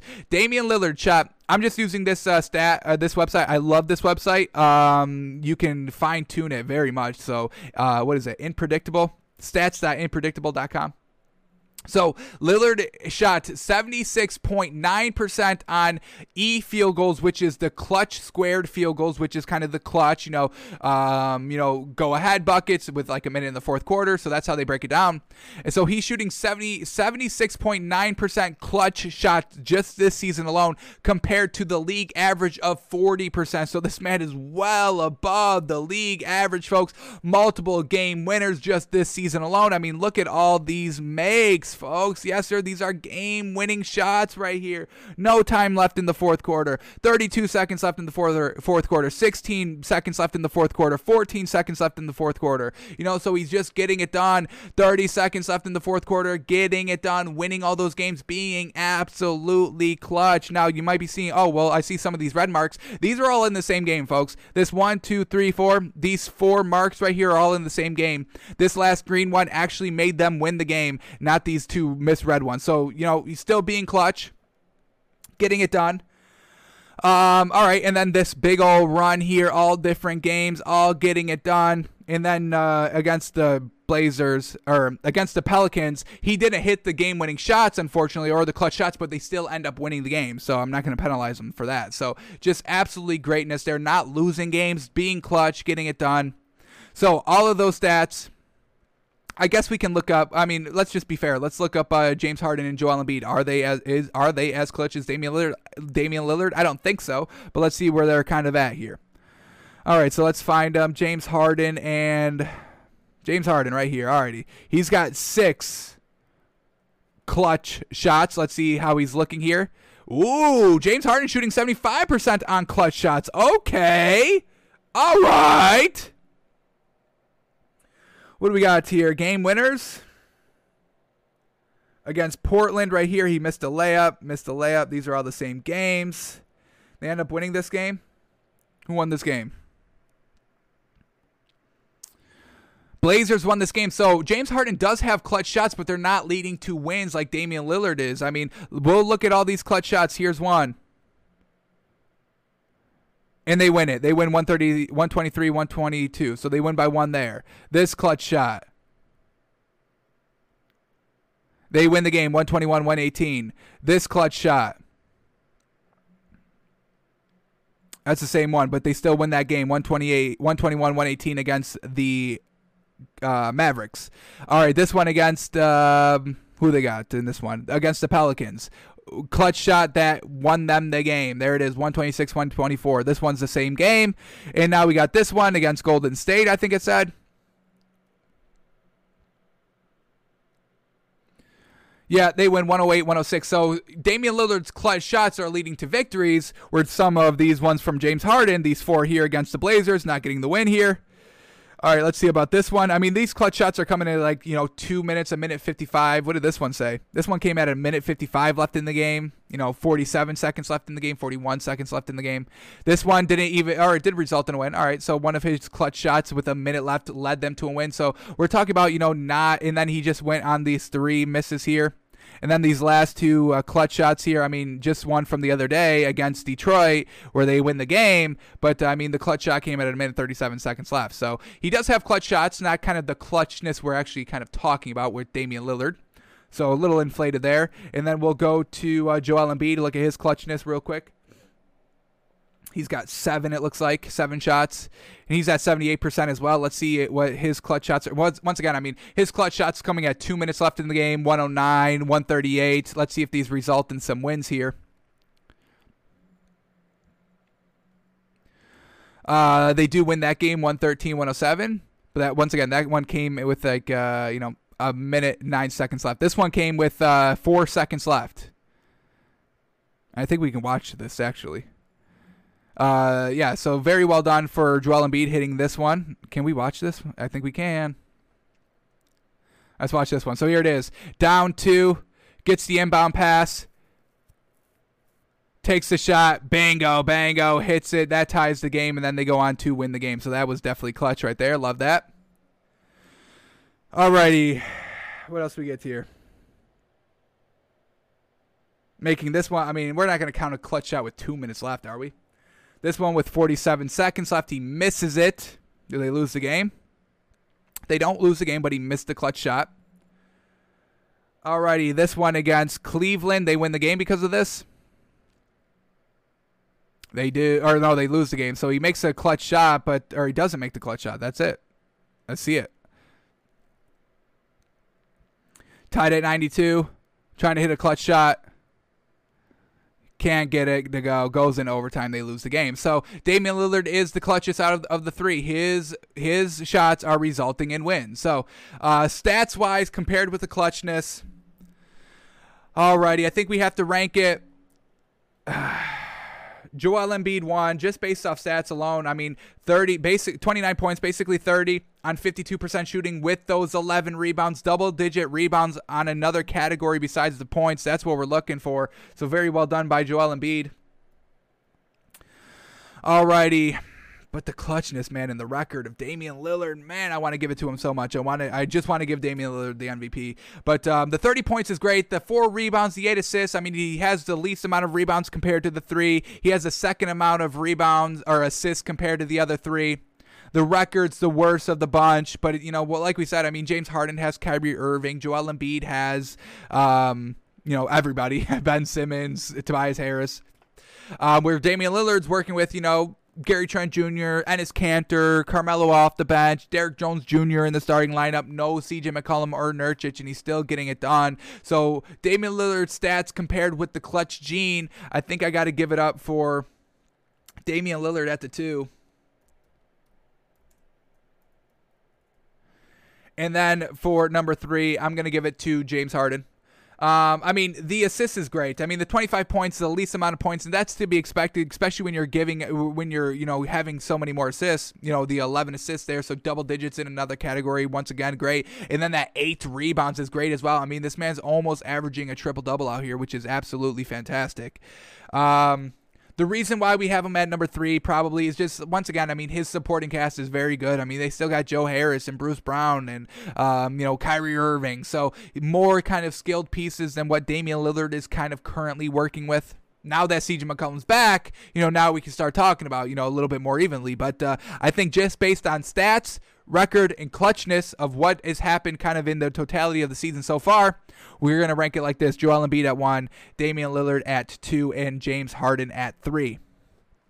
Now, we are going to count for our kind of second ordering. Now, since we have our kind of base 1, 2, 3, we're going to kind of look at the overall schedule and count quality wins and see if we have to move any around. Is, Joel Embiid and the 76ers just beating the Magic and the Timberwolves and the Magic again? Is that all they're coming after? So we know Joel Embiid and James Harden are in the East, a little bit of a lackluster conference compared to the West where Damian Lillard is. So we'll see what happens here. So like I said, we are counting quality wins as the top 6 teams in the Eastern and Western Conference. Now that we have this kind of play-in tournament, NBA is kind of recognizing, 7 and 8 seed, kind of the same as the 9th and 10th seed. So everybody's got the opportunity. So we are going to count quality wins as the top 6 teams in the East and Western Conference. So let's take all their schedules now. We'll start here with the Blazers. We're going to count quality wins to see what these are looking like stacked up together. Alrighty, so here we go. Jazz, this is the Blazers schedule. First game, Jazz lost, can't count that. Then they beat the Rockets. That's not a quality win. That's not even close to even thinking about a quality win. Then they beat the Lakers. Alrighty, quality win right there, number 1. All right, lose to the Clippers, beat the Warriors. I don't think the Warriors are in the top 6 yet. No, they're number 9, so that's not a quality win. Alrighty, then they lose to the Warriors, lose to the Bulls, beat the Timberwolves, not a quality win there. Kings, not a quality win there. Raptors, unfortunately, not a quality win there. Kings, again, not a quality win there. Pacers, they lost to them, so it doesn't matter, and I don't think they're in the top 6 anyway.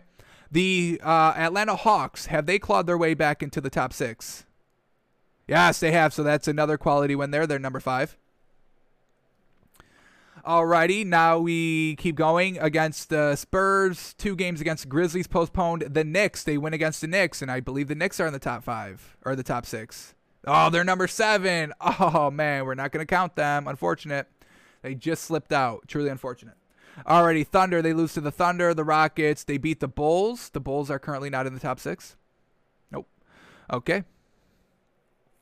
Alrighty, they lose to the Bucks. They beat the Wizards. They beat the 76ers. Alrighty, quality win there. Lose to the Knicks. Beat the Magic. Beat the 76ers again. Alrighty, 4 quality wins so far. 2 against, a former opponent. So let's kind of mark that. 76ers twice.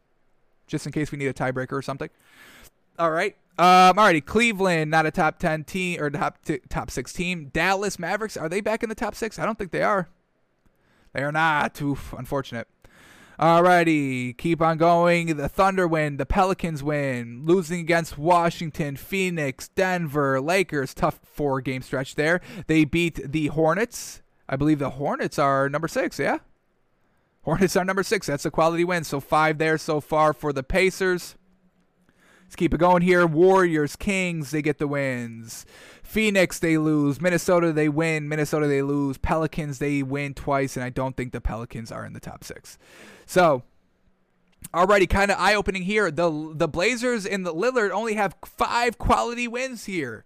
Not great. I don't think. We'll see how it's compared to everybody else, but that's not a strong mark, I would say. Alrighty. All right, now let's go to James Harden and the Nets schedule. Let's see what the Nets are beating. Are they beating quality teams? So here we go. They beat the Warriors. They're not quality. Celtics, they're number 8, so not quality there. Okay, they lose against the Hornets and the Grizzlies. They beat the Hawks. The Hawks is a quality win. They lose against the Hawks. They lose against Washington. They beat the Jazz, quality win. They beat the 76ers, quality win. Everybody's beating the 76ers, man. Alrighty, Grizzlies, they lose. OKC, they lose. Denver, they win. Let me double make sure on Denver. I do think they are. Yep, they're number 5. All right. Alrighty, number 5. So another quality win there. Where did we just leave off at? Where's Denver at? I keep going back to the Blazers. That's why. All right. Denver, right here. All right. Here we go. Beat the Knicks. Not a quality win. Beat the Magic. Not a quality win. Beat the Bucks. Quality win. They're at 5 already with a lot of games to go here. All right. Lose to the Cavs twice. Beat the Heat twice. Where are the Heat at? Are they top 6? Ooh, they are. So they beat them twice. Back to back. 2 quality wins there. Alrighty. Beat the Hawks. Another quality win. Beat the Thunder. Lose against the Wizards, beat the Clippers, another quality win. Lose against the Raptors, the 76ers, and the Pistons. Beat the Pacers, the Warriors, the Kings, the Suns, another quality win. The Lakers, another quality win. The Clippers, another quality win here. They beat the Kings, the Magic. They lose to the Mavericks. They beat the Spurs. Where are the Spurs at? They're number 7. Oof, just cut off. All right, they beat the Spurs, they beat the Rockets, they beat the Celtics, they beat the Pistons, they beat the Knicks, they beat the Pacers. A huge stretch there with no quality wins, and that brings us up to date. So James Harden has 12 quality wins. Damian Lillard only has 5. Yikes. All right, now let's finish it off here with what Joel Embiid is doing here. Alrighty, let's count his quality wins. Here we go. They beat the Wizards. They beat the Knicks. They lose to the Cavs. They beat the Raptors. They beat the Magic. They beat the Hornets twice. What do we say about the Hornets? Are they good? Yes, they are number 6. Did I count the Hornets for the Blazers? I think I did. I think we did. All right. Back to the 76ers here. So they beat the Hornets twice. Beat the Wizards. They lose to the Nets. They lose to the Nuggets. They lose to the Hawks. They beat the Heat twice. That's 2 quality wins. They lose to the Grizzlies. They beat the Celtics twice. They beat the Pistons once. Lose to them another time. Then they're back on track beating the Lakers. So that's their 5th quality win so far. Is our pen running out of ink? This could be bad. Alrighty, so they beat the, what did we just leave off? The Lakers. Then they beat the Timberwolves, the Pacers, the Hornets. Another quality win here. Wow, the pen has just died live on the show. Oh, it's back. It's back, baby. Alrighty. Alrighty, another Hornets win, another quality win there. Alright, then they beat the Nets.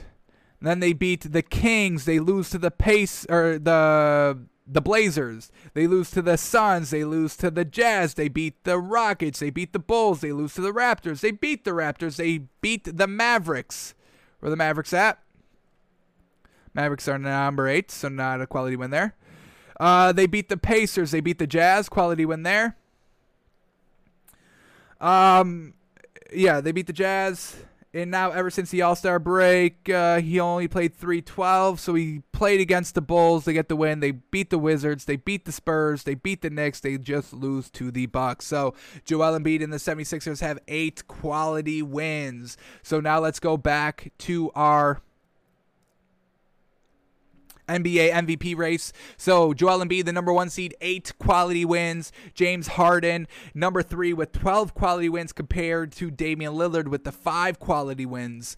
So I think we are going to have to rearrange this for Damian Lillard to go down to the 3, unfortunately. Just those 5 quality wins. I mean, that's 7 more quality wins for James Harden, and I think the stats are kind of close to kind of compete with Damian Lillard a little bit.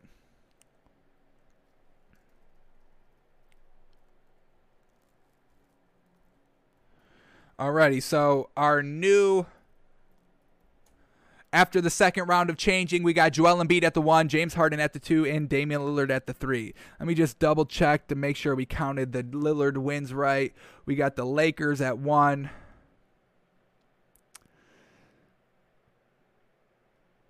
The Hawks at 2.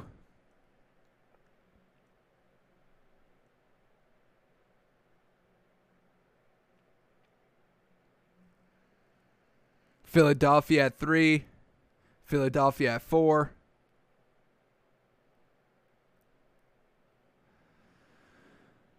The Hornets at 5.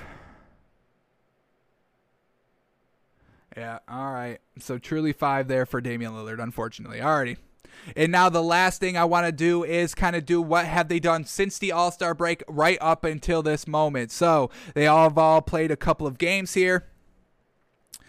Alrighty, so here we go. Damian Lillard over the last couple of games. So this is starting from 3-11 all the way up to last night. 37-8 points, rebounds, assists. That's how we're doing it. 37-8, 25, 5-10, 30. Oh, I think I can just actually bring it up here if I do game logs. Yeah. All right. We'll have a visual. Why not? Alrighty, here we go. Where's the date? 3/11 after the All-Star break. Alrighty. So here it is.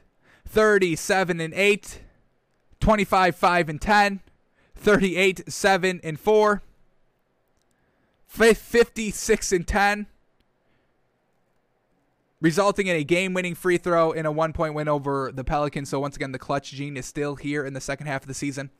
And then he had 31, 3-6, and 36, 6-6. So, really just kind of magnificent here by Damian Lillard. Unfortunately, it results into only 0 quality wins because we're talking about the Pelicans, the Timberwolves, and the Pelicans again. They did lose against the Suns, and he still did good. They lost by 6 when he went 37-8. So, once again, no quality wins here. Game-winning performance. We know he's clutch. Great stats. Putting up 30 points. He went for 50 in a game. Fantastic. 56 and 10. So, once again, double-double. Assists are still there. Then we go to James Harden. Let's go to him.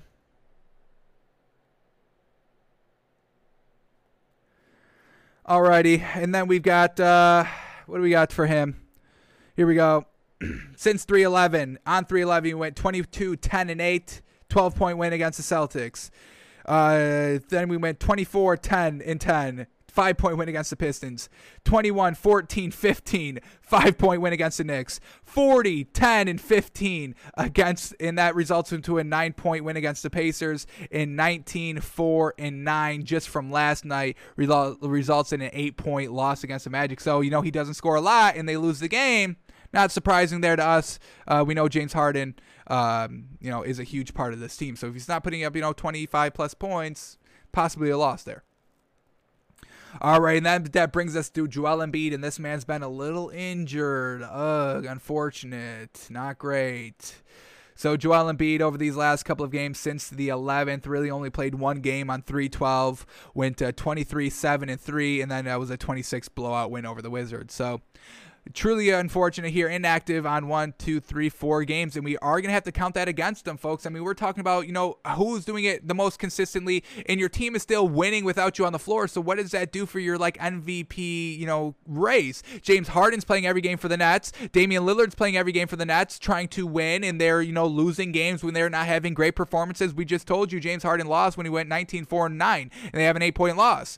Damian Lillard goes 37-8, trying his best, and that's a 6-point loss against the Suns. So Joel Embiid, his supporting cast, is kind of winning without him right now. And we got, it was against the Bulls, the Wizards, the Spurs, and the Knicks. So we're not top tier teams.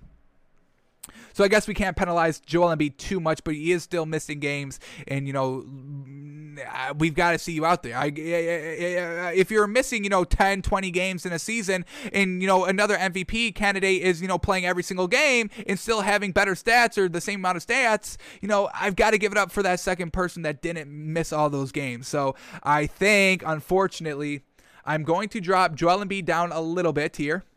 We're going to put James Harden to the number 1 seed here in our MVP race. We're going to go Joel Embiid down to the number 2. We're not going to drop him down to the number 3 just quite yet. Just quite yet.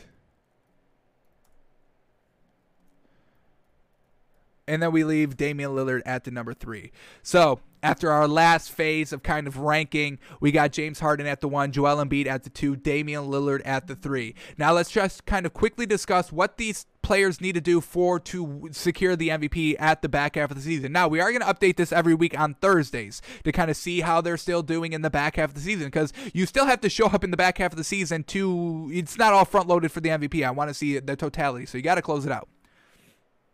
All right, so James Harden, what does he have to do to be MVP? He has to keep up what he's doing. He's got to average those 11 assists. That's what it has to come down to. The points, 25 points, that's what I want to see. I want to see 25, 8, and 11. Nothing can drop below that, and they also kind of need to compete for that number 1 in the East. Honestly, whoever is going to be the number 1 in the East is really going to come down to James Harden and Joel Embiid, who's going to kind of be the 1 or the 3, depending on what Damian Lillard does at the end of the season. So James Harden needs to keep up those assists, needs to keep up the scoring production, and whenever Kyrie Irving or Kevin Durant are not on that starting roster, he needs to elevate his play to really secure a win for the team. So James Harden can keep up the number 1 seed in the MVP. For Joel Embiid, he has to get healthy right now. We got to see him back as fast as possible. He's got to keep it up with the get up to the 30 points a game. Let's try to get over that 29. I think it's like 29.9. I think it's very, very close. Yeah, 29.9, but I want to see 30. There's no rounding up here because, if you tell me you put up 29.9 points a game, you put up 29 points a game. You cannot round up in actual game scenarios. So, got to see Joel Embiid get up to that 30 points, keep up the 11 rebounds, maybe get a little bit better on the assists, maybe try to strive for 4. I know he's a big, so that's not really his game. So, we're not going to, kind of use that mark against him. But really got to start being there right now. Got to get back in that starting lineup. Got to start being able to play. And once again, you have to compete for that number 1 seed in the East. Whoever comes out number 1 seed in this East is going to have the advantage in the MVP race. Right now, they're both at 28 wins, 13 losses for the 76ers, 14 losses for the Nets. So the Nets are a half a game back. So really, it's going to come down to who wins this Eastern Conference while keep on putting up these stats. And then for Damian Lillard, his path, he does still have a path here for the MVP. Now that CJ McCollum's back, we need to start to see this Blazers team winning games consistently now against the better teams. I mean, we just said they only had 5 quality wins. That's very light. So you're beating you're kind of favoring to your schedule a little bit against the worser opponent. So got to start seeing Damian Lillard beating the better teams now that CJ McCollum's back. He's still got to be clutch. Still want to see him with these averages. Let's see. He's got to improve on maybe the assists a little bit. Get up to maybe you keep the 30 points, but try to get up to that 8 assists. Try to rival what James Harden is doing in the assist column with the 8. Never mind. Scratch that. James Harden had 11 assists. Try to get up maybe to 5 rebounds as well. Try to rival what James Harden is doing with those 8 rebounds. Try to get up there as well, maybe 5. Don't think he's going to get to 6 because it's going to be hard to try to do that in the back half of the season. And then still being clutch. And then what he has to do, the bare minimum for Damian Lillard is to get up until the top 4. He needs to be at least one of the top 4 teams here in the West. Don't think they're going to be, if he can rival for the number 1 seed, absolutely. Try to get as high as you can. But the minimum cutoff for Damian Lillard to be MVP is the number 4 seed. He cannot be the 5. He cannot be anything lower than the 5 here. Got to be 4 or higher if we want a legitimate argument, because we're talking about, James Harden and Joel Embiid rivaling for that number 1 seed in the East, which they're pretty much going to lock up. I don't really see anybody else. I don't see the Bucks continuing on and having great success here in the back half of the season. They'll still be average, but they're 9-1 in their last 10. Don't really see them keeping that up. So Blazers and Damian Lillard, now that CJ McCollum's back, they need to start making their push up to the top 4 here. So if you can get in the top 4, keep it up, still be clutch, start getting some more quality wins here, we can kind of try to make the argument for Damian Lillard. But as of right now, we got James Harden as the front runner, Joel Embiid slightly behind him, and Damian Lillard ready to make that move to the number 2. If Joel Embiid is still out in kind of this entire next week, I'm going to put Damian Lillard up to the number 2 seed as long as they're winning games. So that's what we got. Alrighty, that is going to do it for us today. We'll quickly see if anything's breaking.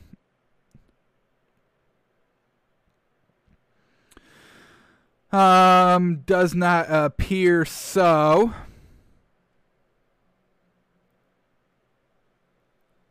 We will be out of here then. All right, we're back tomorrow. Live, noon Eastern. breaking down March Madness, breaking down the NBA, talking about any stories that need to be talked about. So join us live noon Eastern tomorrow. Alrighty, folks, we're out of here. Thanks for tuning in. Thanks for listening.